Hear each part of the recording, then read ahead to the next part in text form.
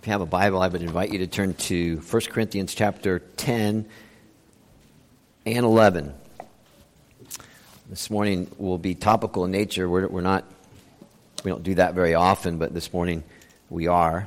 We're going to use the whole Bible, but particularly some verses in 10 and 11 of 1 Corinthians, page 811 in the church Bibles. We'll be starting back in Mark probably in a week or two. So just keep that in mind.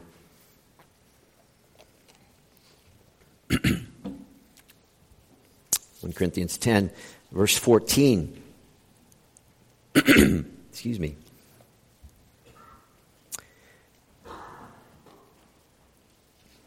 Therefore, my dear friends, flee from idolatry. I speak to sensible people. Judge for yourself what I say. Is not the cup of thanksgiving for which we give thanks a participation in the blood of Christ? And is not the bread that we break a participation in the body of Christ? Because there is one loaf, we who are many are one body, for we all partake of the one loaf.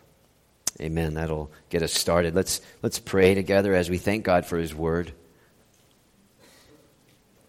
Father, in your great love, as we read and as we study the written Word, may we meet the living Word, the Lord Jesus Christ, in it. And will you please, God, keep us mindful of our weakness and of our sin in order that we will continue to genuinely love and appreciate the righteousness of Jesus Christ that we sang about, the only righteousness which is acceptable to you, provided by His suffering and death on the cross. And please, God, grant to me your grace. I need it so badly. If any good will come out of this talk. And God, please help us all to listen attentively, undistracted, and with joy. For Jesus' sake, we ask this sincerely. Amen. What I did on my summer vacation. That is often a subject when school begins that some teachers give as a writing assignment somewhere along the first week of the school year. And if I was in that classroom having that assignment, one of the lines on my paper would read, on my summer vacation, I read lots of books. And one of the books that I read was actually a reread of C.S. Lewis's book, The Lion, the Witch, and the Wardrobe. And I'm really glad I was able to reread it, because as we prepare to look at God's Word on communion, there's a part of the book which can help us. It helped me, and it came to me, in all honesty, like a sword, just piercing my heart. I'm not going to give you all the details in case you haven't read the book for yourself, but Edmund is a young boy in the story. He had done a very awful thing. And the people of Narnia were in danger because of it. Edmund is a picture of me. Edmund is a picture of the entire human race and our rebellion towards God. Aslan, the lion, a picture of Jesus Christ, he meets Edmund.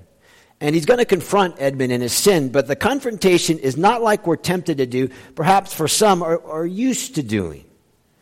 Aslan does not spew out words of public condemnation like spit of how bad Edmund is, and how he's done this wrong and how he's done that wrong, which is very, very cruel, since we're all sinners. Nevertheless, Aslan walks together with Edmund, and I want you to try to picture this scene in your mind. C.S. Lewis writes, in the dewy grass, privately, apart from the rest of the group, Aslan speaks. This is C.S. Lewis. He says, there's no need to tell you, and no one has ever heard what Aslan was saying, but it was a conversation which Edmund never forgot. And as others drew near to Aslan, he brought Edmund with him. Listen to what he said. Here's your brother. And there's no need to talk to him about what is past. If you're a sinner, that's wonderful. There is no need to talk to him about what is, we'll say, the past. You see, Edmund was forgiven, and he was justified by Aslan. And what makes Aslan's reaction even more amazing is because of Edmund's horrible deed, Aslan's going to have to die. He's going to have to die a real death. Blood has to be shed because of Edmund. And C.S. Lewis does what I think is a masterful job here by not telling us about the conversation, between Edmund and Aslan. He's guarding Edmund's dignity as much as possible, which Edmund was a real pickle in the story. And besides, we don't need another conversation because every well-taught Christian knows how to fill in some of the blanks, right? Edmund, I'm going to have to die because of the agreement that you made with the White Witch. But Edmund, I'm glad to take your place. Edmund, look at me, Edmund. I love you. I love you, so I'm going to take your place, and I'm going to take your punishment, and I'm going to die. And you know, it was 5 a.m. when I read that portion of the book, and I wish I could say I was like, okay, no, it broke my heart. When I was reading in bed, and I thought, C.S. Lewis giving a beautiful picture of God's grace, and because my heart was kind of like not good, apparently I don't fully understand it. Apparently I'm not there yet. Because even though I'd read the book before, that scene just caught me off guard. It was very, very emotional. I think my heart was telling on me. Here's your brother, Joe. Here's your sister, Joe. And in Christ, there is no need to talk about what is the past. No need. And as one thinks on communion, to whatever extent you grasp what is taking place when you participate, surely it's a picture of the good news that Jesus has given us to show how He, Christ, has made it so. You know, look how Christ has dealt with your past. There's no need to talk about our past. You just keep your eyes on Jesus, and you just keep thinking about His past and what He accomplished for you on the cross in the past. You see, one of the things about communion is we need to understand it is the new covenant in Jesus' blood. And so it's my concern in all of this that God will help us come well and joyful, mindful to the Lord's table this morning and every time we take the bread and we drink the cup together. Because we do not instinctively know what to do and what to think when we come to the table, so we need God's grace. And we need to be taught. Some of us need to be reminded. Communion is a wonderful gift that God has given to the church to bless His church, to help His church, and yes, to grow His church. Communion is God speaking His love through and to us using visible signs, a table, bread, juice, and even servants.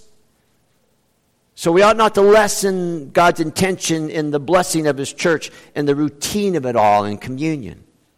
Communion is one of those occasions where we have unity with each other and with Christ. We have understanding. We have intimacy. We have koinonia. We'll more on that later. And we have, and listen carefully, we have relational, emotional sensations. Those all choosing carefully. Relational, emotional sensations with our Lord Jesus Christ and with each other in a very unique way when we partake together. Because it's revealing that the message in the meal is what alone has brought us together. The message in the meal keeps us together. No matter what. No matter what. A long time ago, Horatio Bonar wrote a hymn for the Lutheran Church to be sung during communion services. And listen to what he says. This is just one line. It's beautiful. Here, O my Lord, I see Thee face to face. And he's speaking of the table. Here faith can touch and handle things unseen. You get that in the bread and the juice? Faith can touch and handle things unseen. Here would I grasp with firmer hand your grace, and all my weariness upon you I lean. Which is profoundly different than I ate, I drank, I leave, I'm good. Right? I ate, I drank, I leave, I'm good. How would you like to be on a date with your spouse or a date, and it was like I ate, I drank, I left, I'm good? Call that a date? Does that sound romantic, desirable, appealing? We've made the whole thing about ourselves, which we can be good at. Loved ones, communion is an occasion which is intended, let me just say it like this. Communion is intended to be an occasion which we want to last forever. Think it through. Communion is intended to be an occasion which we want to last forever. Communing with the Lord Jesus Christ. Communing with His people in a very unique way. And we want it to last forever. Can I ask you a question? Do you like leaving the people that you love? I hate it. I hate what it does to my heart. I hate what it does to my head, my stomach, my psyche. I hate when you have to replay the whole thing in your head and you just break down because they left. I don't want to leave the people that I love. Communion tells me there's a day coming that because of Jesus Christ, in Christ, I won't have to. That's unique. Coming to the table is an occasion, as Paul shows us here, that intends to do something deeply to the fellowship of God's people, who he described in verse 16. Do you see it there? As the body of Jesus Christ.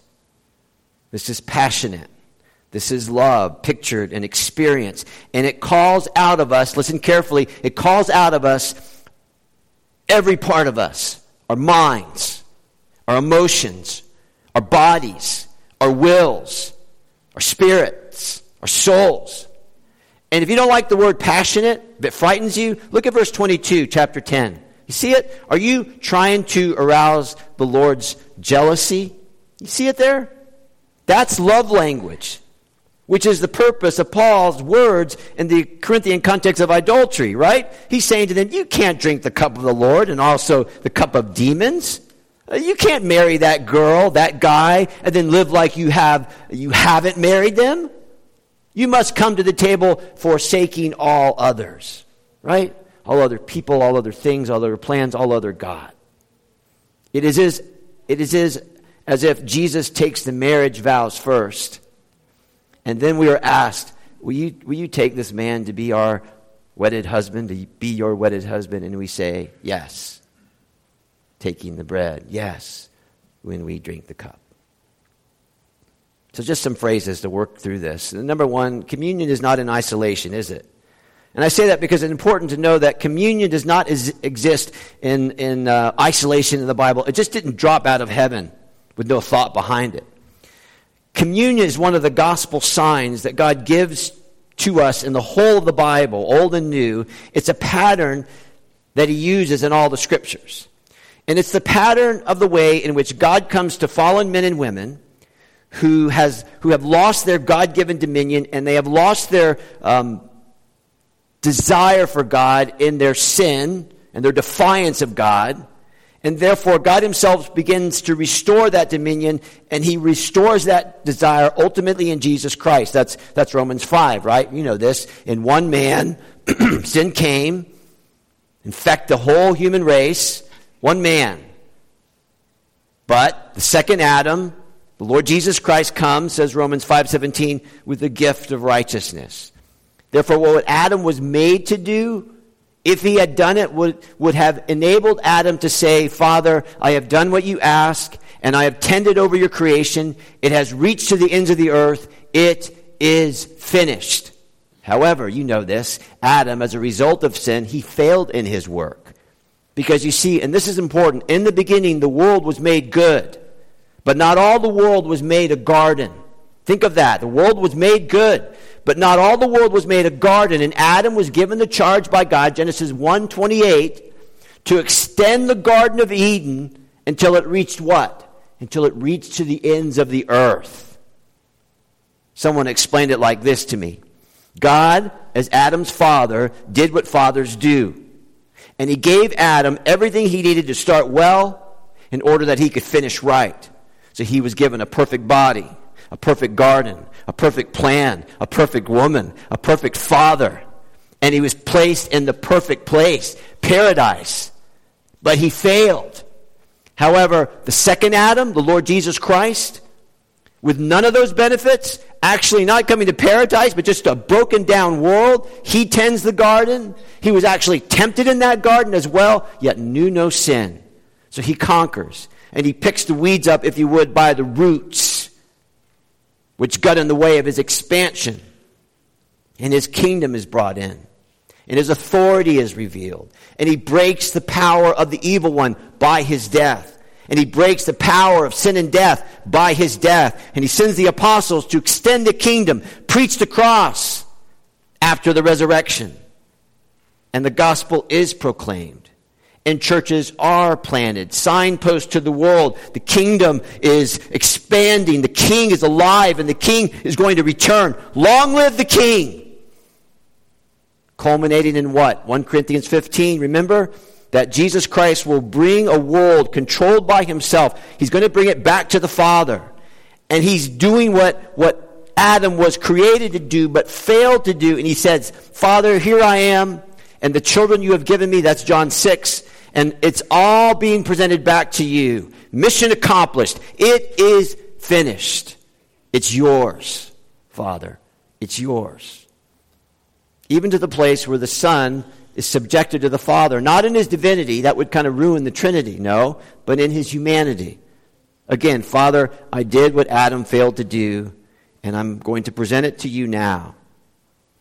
You see, the storyline of the Bible is Jesus Christ bringing things back to the way that they were meant to be. It's one of the many, many things that he does well. So communion is not in isolation. It's a picture of God in Christ has restored things back to the way they were meant to be. We are all one in Christ now. We are one with Christ now. There are no relationship problems in Christ now. Look at your Bibles. That was part of the rebuke in chapter 11, verse 17. Do you see it there? I hope you do. Verse 17, Paul says to the church in Corinth, your meetings are horrible. Verse 18, when you come together, you're actually dividing. You're not uniting. Verse 19, why is that the case?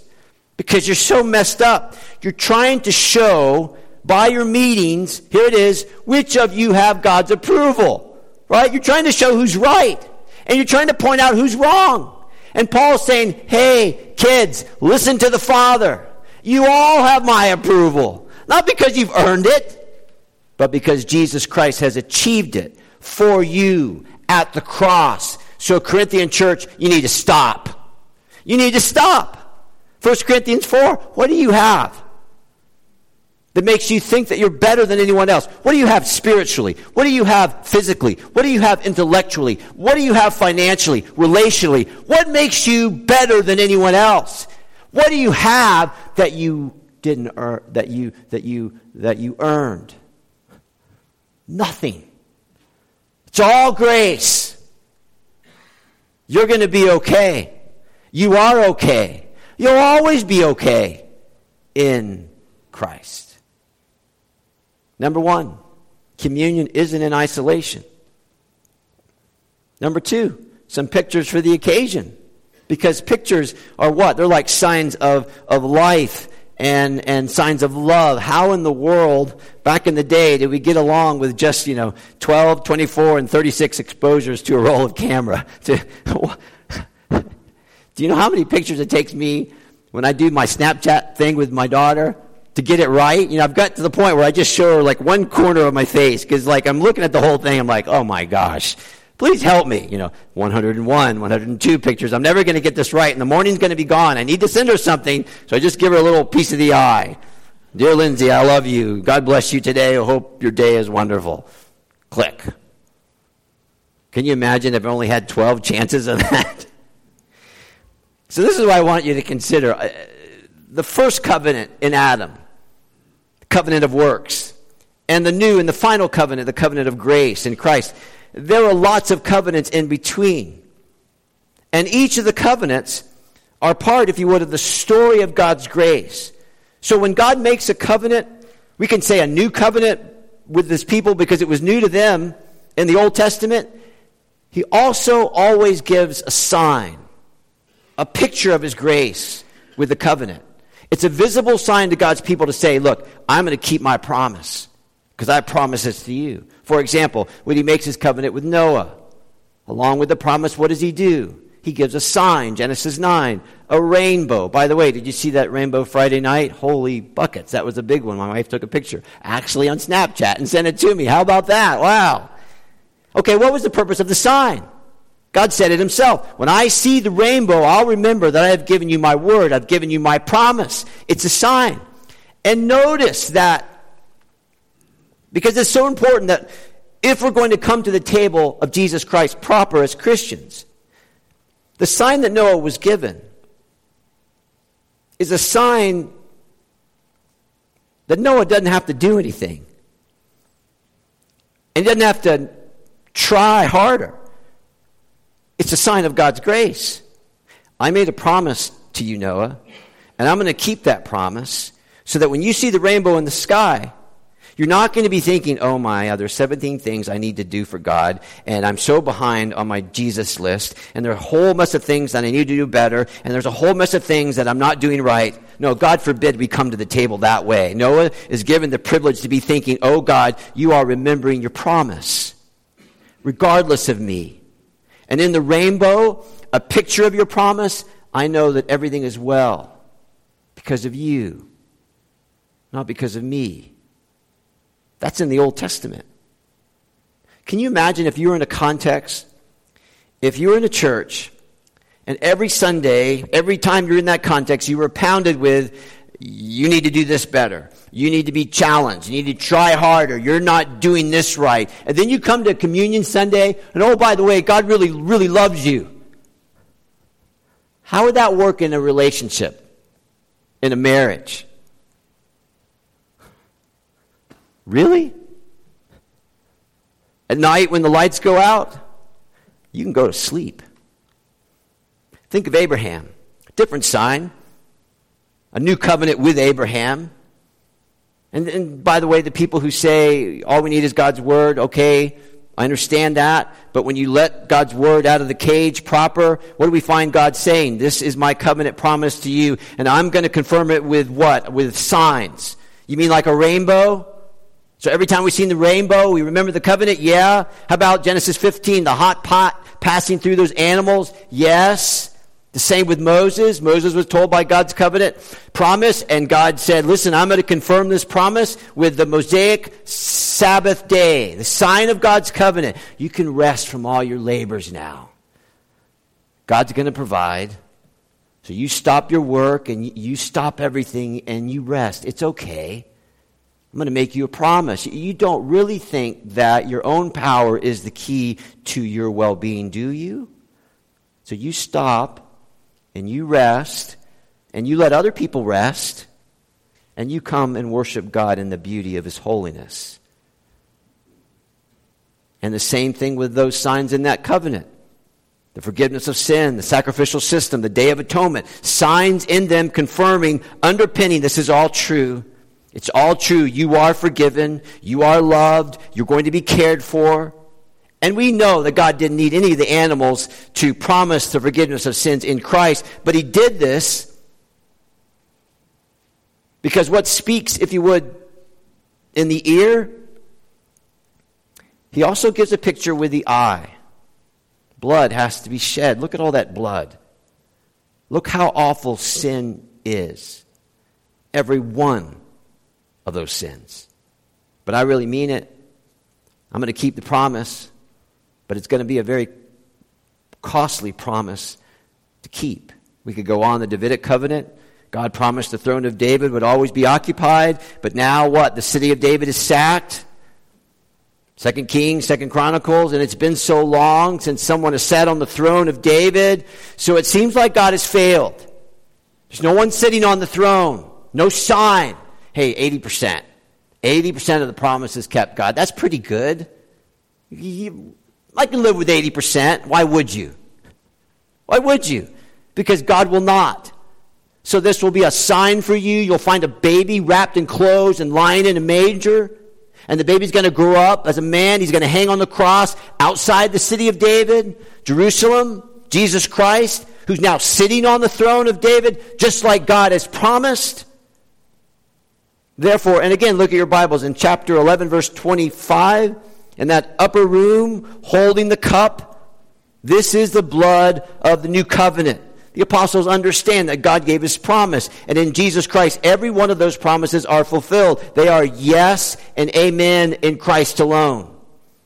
And those promises are, of course, what? They are our promises. Therefore, God is saying, here in communion is a sign. A visible picture in the bread and the juice as it's being placed in your hand. A sign of my saving grace. A sign that all my promises are yours. And we know that taking communion won't make us Christian. But it will help us remember all of what Jesus has accomplished and promised, because we are Christian. So when you come to the table, enjoy it. Swim in its grace. Commune with Jesus Christ and each other. I love old hymns. This is J.I. Packer. He's quoting this hymn from a book I was reading this week. Let not conscience make you linger of a fitness fondly dreamed. Right? Listen, this is us in our fleshly mind. I'm going to do it. I'm going to get it right. It's all the fitness God requires is to feel your need of him. But again, oftentimes people say, well, I don't really need this. I'm not going to make an effort to come to this. I just need the Word. That's all we need, the Word. Preach the Word. Well, I want you to think with me. I want you to try this experiment. If you're married. You don't have to, but it's going to help with the illustration. For the next 6 months, if you're married, tell your spouse every day, baby, honey, whatever term you use, I love you. For the next 6 months, every day, say, I love you. But also for the next 6 months, don't touch her. Don't touch him. No kissing, no caressing, no holding hands, no hugging, no squeezing, no sleeping in the same room. Do that for 6 months. And how long is it going to be in a healthy marriage before the spouse says, hey, do you still love me? What's going on here? Why? That's how we are. That's how we were made, by the way, in God's image. We can't pretend that we are okay without touch and kiss and sex and holding hands and each other and seeing each other. All outward signs demonstrating our inward feeling of a real and healthy and vital, baby, I can't live without you relationship. If you like, the outward signs transmit to us, it's mysteriously, the realities in which they signify. Again, the outward signs transmit to us the realities in which they signify. And the way in which the New Testament speaks on communion is that of that order. Outward signs, bread and juice, transmitting the realities in which they signify. Think of it this way. The Word of God points to the Son of God. We all know that. They are words, just words, but they are alive. And they point to God's Son. Because without Jesus being alive, the words have no meaning at all. So when Jesus is preached or when the Scripture is read, God communicates himself personally because the Word is a living Word. It is Christ. The Word isn't just words. Remember Jesus' words in John chapter 5, verse 39, you pore over the Scriptures because you presume that by them you possess eternal life. These are the very words that testify about me. They point to me. They bear witness to me. And you need me. Not just the Word. You need me to have life. So the Word of God is the instrument of God to communicate to us the Son of God, and it brings with it the Son of God. In other words, Jesus is the key to understanding the Word, yes, because he's the outcome of the Word. Think of it this way. Who invented the kiss? You ever thought about that? The human kiss. It's really messy, isn't it? It can be really, really wet sometimes. And with some kinds of kisses, it can be really, really, really wet. I was thinking all week, are you allowed to say French kiss in the church? If I'm not, I apologize. But the reason why I say that is because I remember the first time I ever saw my parents French kiss. It's like burned into my head. I was like, what is going on there? You guys, stop it right now. Somebody's going to get sick there. What a peculiar thing to do. And what about the whole pecking sound? What is that? You can kiss without making any noise, can't you? I mean, I'm pretty sure you can. And of course, if I didn't say it already, the germs. But why is a kiss so important between a husband and a wife? It's because we understand the language of the kiss. Right? We can, in our hearts and our minds and our bodies, experience what that language means when we kiss. Because we can kiss someone like Judas, kiss Jesus. And it can mean something completely different than what it should when we kiss our wives or our husbands. Why? Because in the action of a kiss, and the words the kiss is metaphysically embodying, we understand what makes a you, you, and a me, me, and us when we kiss. That's why we kiss. The kiss is a sign for the couple because there's a story behind the kiss. So in the action of a kiss, having its own language that is not always self-explanatory in and of itself, the kiss. However, when you understand the story behind the kiss, it's like the story of the covenant that you made with the person, husband, wife, you're kissing. Aha. See, now when we kiss, I remember this is one of the things which fuels the truth of our situation. Husband, wife, and the two people kissing know all that. And listen, they can feel, I hope they do, they can feel all that. Because the kiss communicates intimately the reality in which it represents. Do you remember your wedding vows? I promise to love you, to have and to hold you from this day forward, better, worse, rich or poor, in sickness and in health, to love and to cherish you from this day forward until death does us part. And what does the official say after it? What does he say? Now you can kiss each other, right? A long, passionate kiss, usually.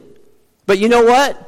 He should say after that, and by the way, keep kissing each other to commemorate and to communicate to each other intimately what you represent, what your covenant represent all through the years.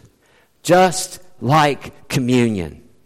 Yes, the bread, the cup, signs, pictures, communicating the reality it represents way back in the beginning and all through the course of the relationship. My child, I love you. My body was given for you. My blood was shed for you. New covenant realities. Receive these expressions of my love for you. Frame your life in them. Frame your love for the fellowship in that reality. If you like, keep kissing each other, right? Because you understand when you pick up the bread and you take the cup, they are communicating the realities it represents. This is Jesus' love story to us.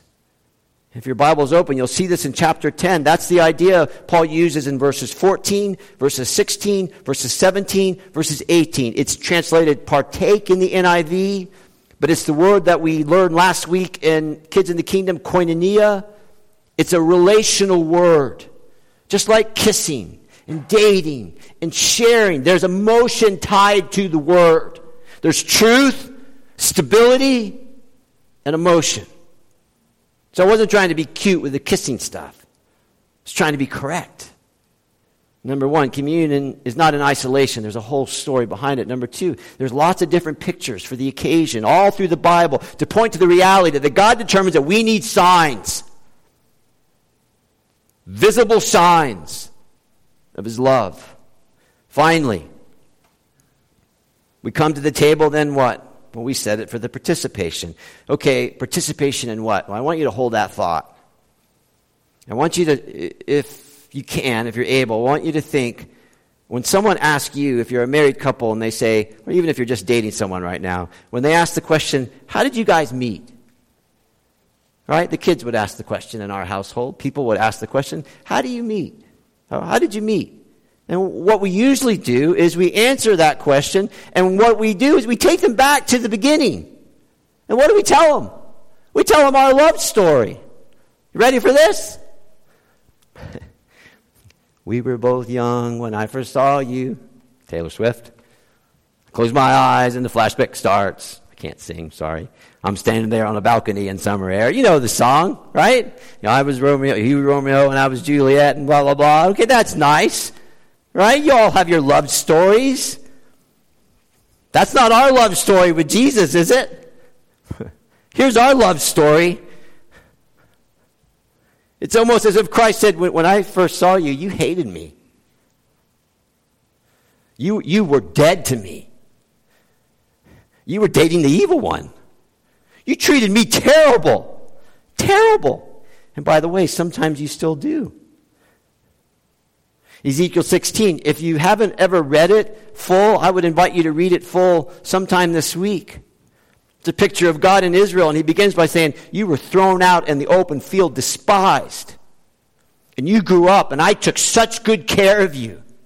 And I lavished you with my love, and I lavished you with things, and you grew up, and you left me. And you trusted in your own beauty. You thought you could do better than me.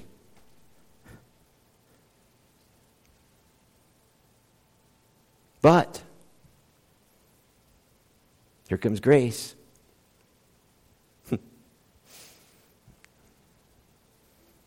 My Father told me that you were going to be mine. He arranged this marriage. So I gave you my body, verse 24, chapter 11. It's all yours. It was yours. And I gave you my blood, verse 25, chapter 11. Do you remember some of the other marriage vows? I give you my body, and with all my worldly goods with you I share. My death, it's yours. And when you participate in this story, you're telling yourself and you're telling others our love story. So that's why the warning there in verse 27, do you see it there? Be careful when you come to the table. Don't you dare question my love. Don't bring other lovers to the table. Don't think about your past, which I have put away. Just embrace this reality. Here is love. Here is love. There's a song that I'm going to quote to you, and I'm always interested to see a little bit about the people who wrote the song. And sometimes I want to know their faces, and there's a website that does that. And so the song that I'm going to quote is, we sing it here on occasion, Here is Love.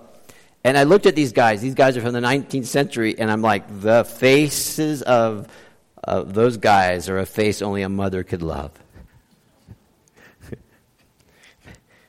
But listen to what they wrote. Think. Here is love, vast as the ocean, loving kindness as the flood. When the Prince of Life, our ransom, shed for us his precious blood. And then listen to verse 2, because this is going to tie the whole thing together. On the Mount of Crucifixion, fountains open deep and wide. Through the floodgates of God's mercy flowed a vast and gracious tide. Grace and love like mighty rivers pour incessant from above. And heaven's peace and perfect justice. What did it do? Do you know the last line? Heaven's peace and perfect justice kissed a guilty world in love. In a moment, we're going to go to the table. And we're going to get to kiss the groom. And he made it all happen by his grace through the cross. What a lover. Yes?